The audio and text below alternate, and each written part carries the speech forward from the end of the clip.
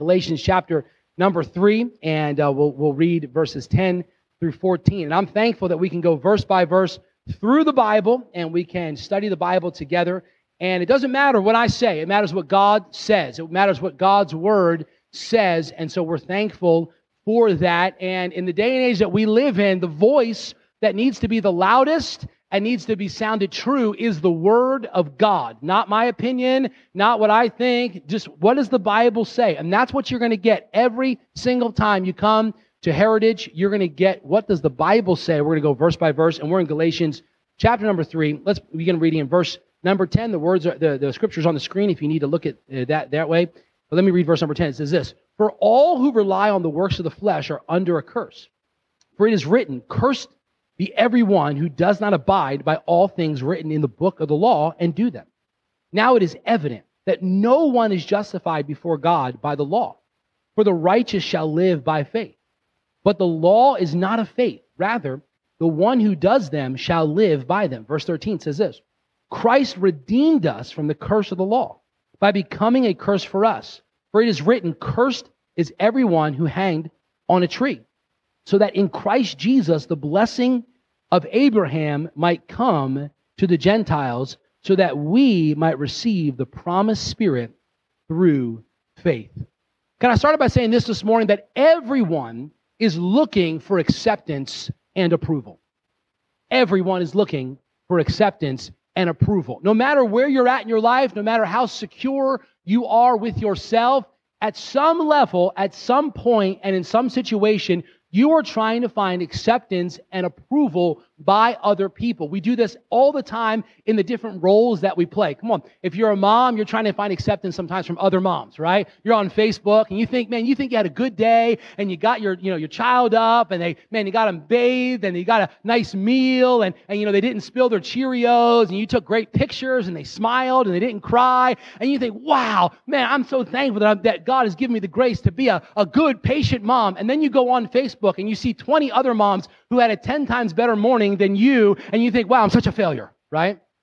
That's how we do it sometimes, Or, you're a man and you're trying to plan out, your wife's anniversary trip, and you think, man, I got a great thing planned. We're going to go, to Leesburg, to this restaurant. It's going to be beautiful. It's going to be nice. And you think, man, I'm just so romantic. And man, I tell you, my wife is so blessed to have me. And man, we're going to have a wonderful time. And then next thing you know, you go and you talk to your buddy at work, and he has the same anniversary as you guys, or the same month. You say, what are you doing? Oh, we're going to this little place in Leesburg, a little Mexican place. Oh, she's going to love it. It's going to be great. And I got her a DVD player or something for her anniversary. By the way, don't get your wife a DVD player for your anniversary, okay?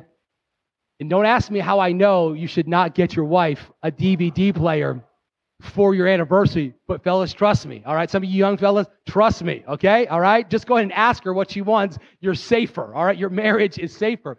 But you go and you tell, and he goes, oh man, I'm taking my wife on a helicopter ride, and we're going, over the Capitol, and we're going to have, brunch and, a beautiful restaurant. And you think, wow, man, I'm such a failure. I thought the Mexican place was going to hit a home run. And listen, so many times we find ourselves trying to gain approval from other people. And the reason why we feel like we're not good enough or we're inadequate is because someone is always better. Someone has always got it more together than we do. Someone is always thinking ahead. And why don't they have the same problems that we do? And we compare ourselves among ourselves, and the Bible says that is not wise to do.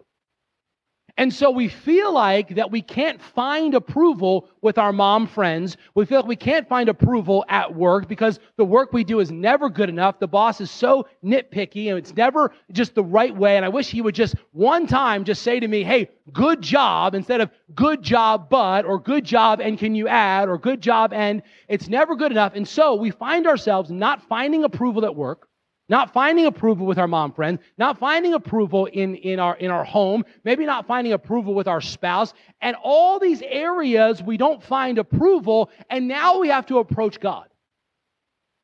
And the same way sometimes that we try to find approval with everybody else is the same way that we look to find approval with God. And we approach God with this mindset that if I just have it all together, if I just have it right, if I can just get it perfect, if I can just be better than the person next to me, that somehow God will approve me, that somehow God will love me more. And so many times we get discouraged in our relationship with God, and we think, man, I'm not a good Christian. I'm not a good believer. I'm never going to measure up to God's standards. Why? Because I'm just not perfect.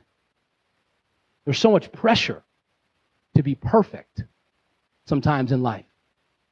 I remember when my wife and I started dating, we met in college, and she was a sophomore in college, a junior in college. I was a freshman. She liked older men, and so she used to be younger men, and so we started dating. We became friends first. It was a wonderful thing, a beautiful thing. We should write a book sometime about it. It's a wonderful thing. That'll probably sell 5 copies. My mom, my grandma, maybe one of the guys here will do it, but it's a wonderful story, love story for ages. They should make a movie about it. Steve and Becky, right? And one part in the story was, I remember when we went on our very first date. I mean, this was big. We were friends. We were just getting to know each other, and I was really trying to win her heart and win her over, and I was doing, I think, a pretty good job of it, trying to do things and be nice. Well, at one point, she looked at me during that time, and she said, I hope you don't think that I like you. Thought, it's made it abundantly clear right there. I appreciate that, right? But I kept pursuing. I kept going. I kept moving forward, right? I kept going, right? It didn't derail. One thing I learned about Pastor Steve, man, I don't get derailed easily. You know what I'm saying? She said, I don't like you. Get away from me. Okay, I see what you're saying. So you're saying there's a chance. So you're saying there's a chance, right? And I remember finally I wore her down to the point where I said, let's go on a date. So we went on a date. We were in college.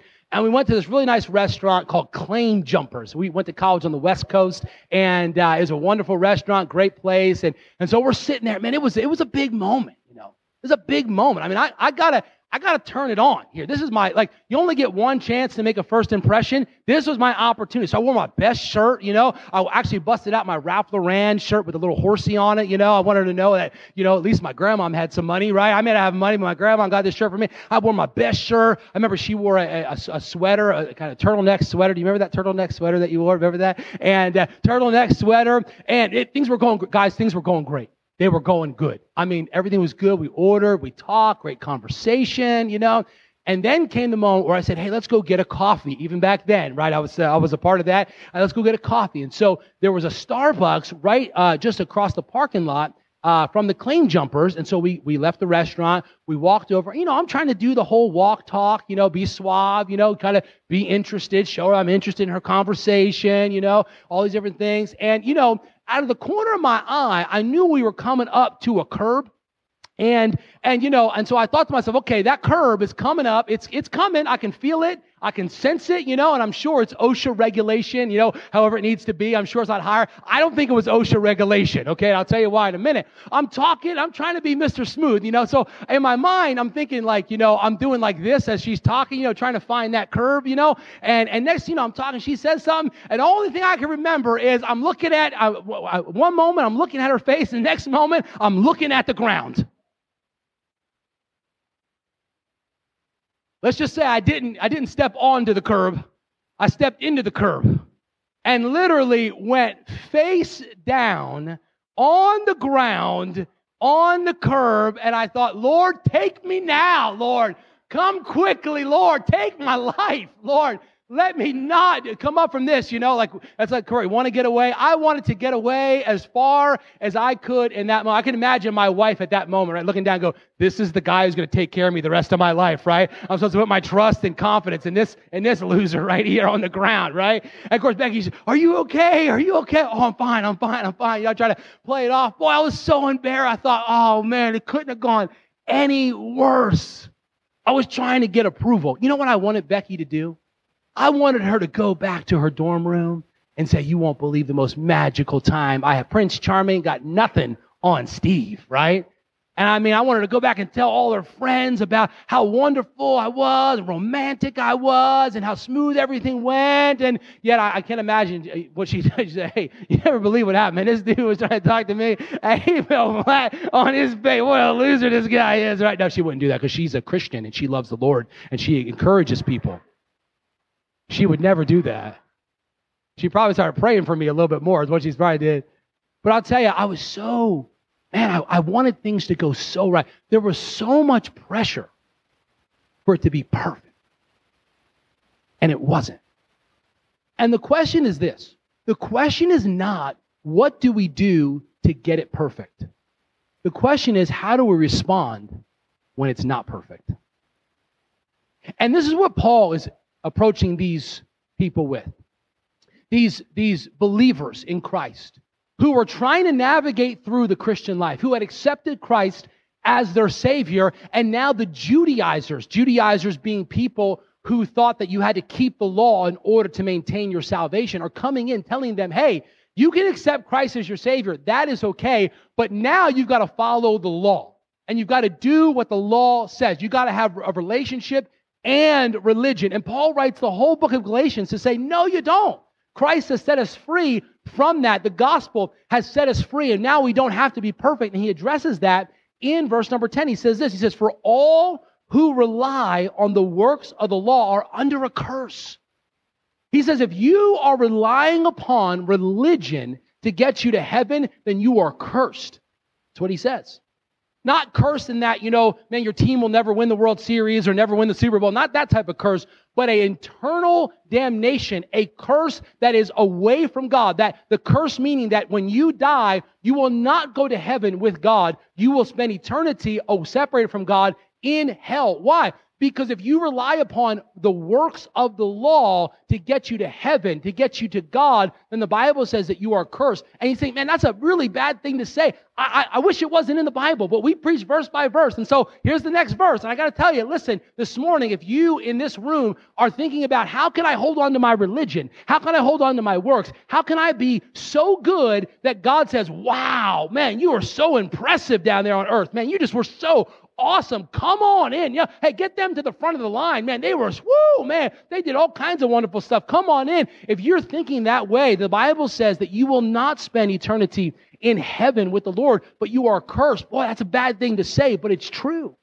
When we rely upon the works of the law, we are under a curse. Why? For it is written, cursed be everyone who does not abide by all things written in the book of the law. Now here's what Paul is saying. Paul is saying that that if you want to follow the works of the law and you want to rely upon the works of the law, then the level that you have to reach is perfection. He says you have to abide under and obey every single word of the law at all times without ever offending one single time. That's a lot of pressure. That's a lot of pressure.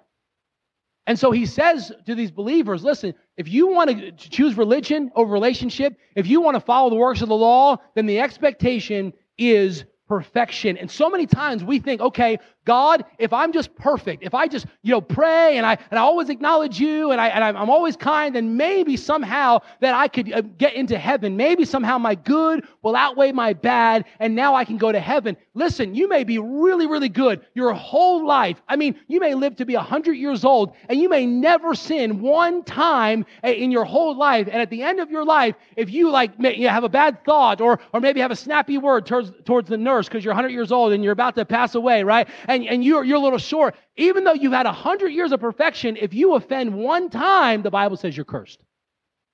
That's a lot of pressure. A lot of pressure. For God to approve us, he's saying, if you want to follow the law, then you better start being perfect in everything. And he says here in the next verse, he says, now it is evident that no one is justified before God by the law. Why? Why is it evident? It's interesting he uses the word evident.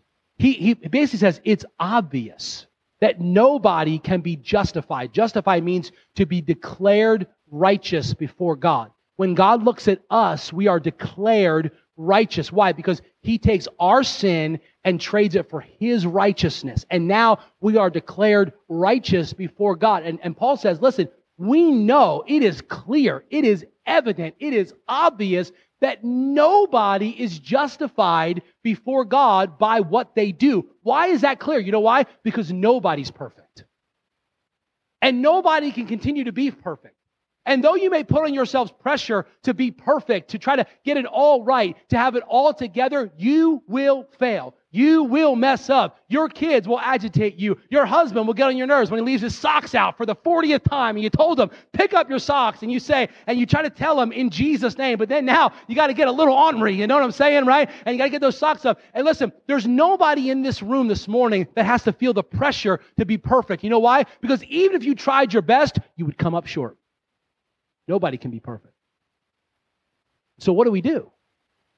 If perfection in religion is what Paul is saying could earn you favor with God, and no one is perfect, then how do we get approval from God? How do we earn God's favor? Because see, I want God's favor. I want God's blessing on my life. And I'll do anything I can to get the favor of God. And if I try to approach God the way I approach my mom friends, if I try to approach God, I don't have mom friends, by the way, but if I try to approach God the way that I approach my work, if I try to approach God the same way that I try to gain approval from everybody else, and God says, no matter how much you do, no matter how many times you go to church, no matter how many times you read your Bible, no matter how many times that you pray, no matter how many times you give to the church, it will not earn you any more approval from God, then we got a problem here. How do we gain approval from God? How do we begin a relationship with God? How do we get God on our side? How do we earn the favor of God? You see, so many people today think that they've earned God's favor because of what they do.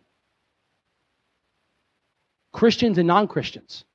You talk to someone who's not a Christian, who's never had a personal relationship with Jesus Christ, and you ask them, how do you know you're going to heaven?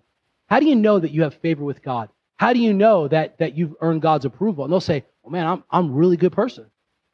And honestly, I think they're sincere when they say that. They'll say, man, I'm a really, really good person. Or, I'll tell you, I'm not that bad. I do some bad stuff, but, I'm not that bad, like, this guy over here, right? Or they'll say, well, I go to church all the time.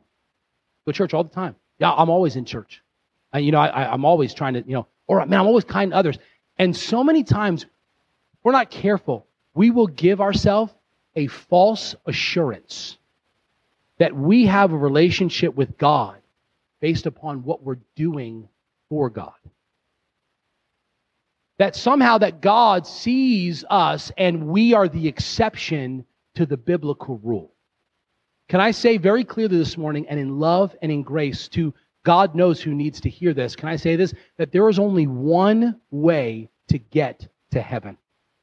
There is only one way that you can earn favor with God.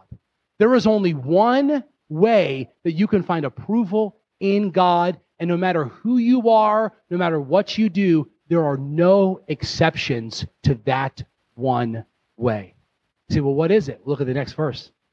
It says, the righteous shall live by faith. But the law is not of faith. Rather, the one who does them shall live by them. Verse 13, Christ redeemed us from the curse of the law. There's the hope that we have. My friend, this morning we need to understand that if we're putting on ourselves pressure to be perfect, to have it all right, so that somehow we can gain approval to God, somehow we can find access into heaven, somehow so that we can find favor with God, and we work hard, and we're really nice, and we try to do good things, and we find ourselves in church, even in a pandemic. Man, we're here in God's house. Listen, those are all good things, but those things will not gain you approval. There's only one way, and it's because Christ has redeemed us from the curse of the law. The only way, my friend, that you can have a relationship with Jesus Christ, that you can have approval with God, that you can have access into heaven when you die, the only way is by receiving the Lord Jesus Christ and what He has done for you as your personal Savior. That's it.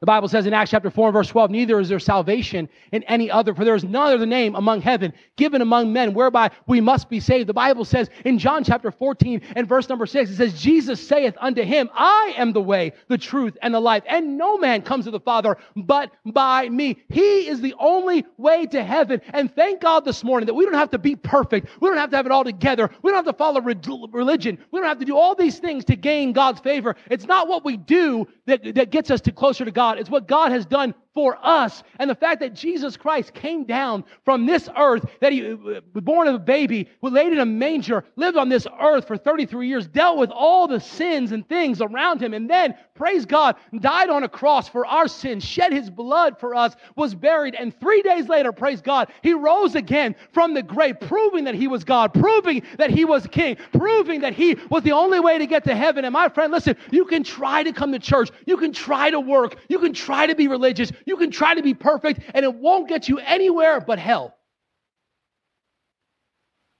And I say that with all the love in my heart. I'm not mad, I'm not angry, I'm just trying to tell you the truth this morning. That you don't have to be perfect because somebody was perfect for you. Christ has redeemed us from the law. My friend, it's very simple this morning. If you've never accepted Jesus Christ as your Savior, and you're trying to figure out how you can approach God and get approval with God, can I simply say to you this morning that if you'll simply realize that you can't work your way to heaven, you can't earn your way to heaven, you can't earn God's favor by what you do, and you'll simply, by faith, call upon the Lord and say, Lord, I know I'm a sinner, and I know I can't get to heaven on my own, but you've redeemed me. You've bought me back. You have set me free. You took my place, and I'm trusting in what you did for me, Jesus, on the cross as my way to get to heaven. And the Bible says if you'll pray and accept Christ, that you'll begin a relationship with God, and you'll be born into the family of God. You say, Pastor Steve, how did you become a Christian? Just the way I told you. I was 14 years old. I remember I was at home. I was suspended from school. Don't ask me why. I will never tell you. But the Lord saved me that day, right? Okay? And I was suspended from school. And I was in trouble. And Pastor Steve wasn't always the good pastor that you see him up here, right? And praise the Lord for God's grace and mercy. Come on now. Don't be looking at me like you're perfect, all right? Come on now, right? And I was suspended from school. I was about 13 years old. And my mom was talking to me. You know, I'd gone to church my whole life. I'd gone to church my whole life. I was in the youth group, right? I knew all the things. I knew all the verses. I knew all the Bible stuff. I knew that. But I had never put my faith and trust in Jesus Christ. And that day, my mom said to me, she said, Steve, are you a Christian? Are you saved? Because the way I was acting didn't really testify that I was saved. And I remember no one had ever asked me that question. You know why they didn't ask me? Because they thought because I was in church, I was saved. Because I was a part of the church. I'm sure he's here because I was holding on to false assurances. And I remember going in my room as a teenager. I remember getting on my knees. You don't have to get on your knees. This is what I did. I'm kind of a dramatic person anyway, so that's kind of what happened, very emotional, dramatic person. And I got on my knees, and I just said this. I just said this to the Lord. I said, Lord, if I'm not saved, please save me. Please come into my heart, forgive me my sins. Take me to heaven when I die. I'm not trusting in myself, but I'm trusting in Jesus to be my Savior. And when I prayed that, God saved me and radically began to work in my life. And I'm saying to you this morning, it doesn't matter what your past experiences are. It doesn't matter necessarily that you maybe had an experience that you think, oh, well, I had this experience, so therefore now I must be a Christian because I had this experience. It's not an experience, it's a decision that you make. And it's not a decision to come to church. It's not a decision to get baptized. If we could get people saved by getting them baptized, we would just push everybody into a pool and be done with it, right? But we can't do that. Water baptism doesn't save anybody. Coming to church doesn't save anybody. Giving to the church doesn't save anybody. A spiritual experience doesn't save anybody, my friend. It's a simple acknowledgement. I cannot save myself. I cannot be perfect. I am under a curse, and Jesus Christ came to set me free from that. I'm trusting in Jesus as my Savior. I'm making a decision today to trust in Christ as my Savior. And when you do that, the Bible says, praise God, your sins are forgiven. They're as far as the east is from the west. You are born to the family of God, and you can never lose that salvation. You are sealed until the day you die. And when you die, the Bible says to be absent from the body is to be present with the Lord. And my friend, the hope that I want to share with you this morning is that Jesus Christ loves you, that He has redeemed you, He has set you free. And if you'll simply call upon Him, for whosoever shall call upon the name of the Lord shall be saved. And that, if you'll do that, you'll begin a relationship with Jesus Christ. You'll have hope. You'll have purpose. You won't have to rely upon religion, and you'll relinquish the pressure to be perfect. Because Christ is the one who has redeemed us.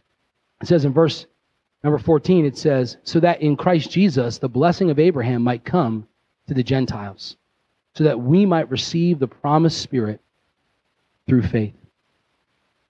God wants to bless you. And the first blessing he wants to give you is a personal relationship with his son, Jesus.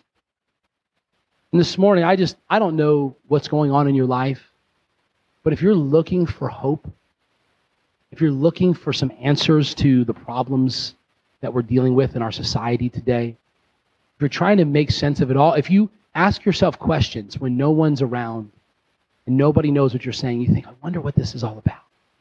And I wonder where I'm going to go when I die. Can I say to you this morning that as a loving pastor and as a friend, I just shared with you the only way you can get to heaven, the only way that you can begin a relationship with Jesus, the only way that you can find favor with God is not through perfection. It's through a decision to accept Jesus as your Savior. And I would invite you in just a moment to make that decision this morning if you need to do that. Can we pray together? Lord, we love you.